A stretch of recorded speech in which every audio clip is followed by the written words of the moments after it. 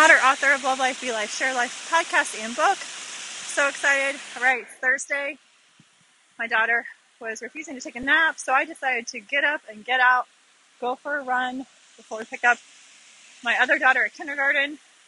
So sometimes when your kids just don't want to take a nap, you just got to get outside, go for a walk, go for a run, do something to help your mood, your frustration, your anxiety, whatever it is, right? Get that blood pumping. Do something for you so that you both can get some fresh air. Hope you guys have an amazing Thursday. Text me 816-797-5869 if you want to learn how to earn a trip to Cabo for two. All expenses paid.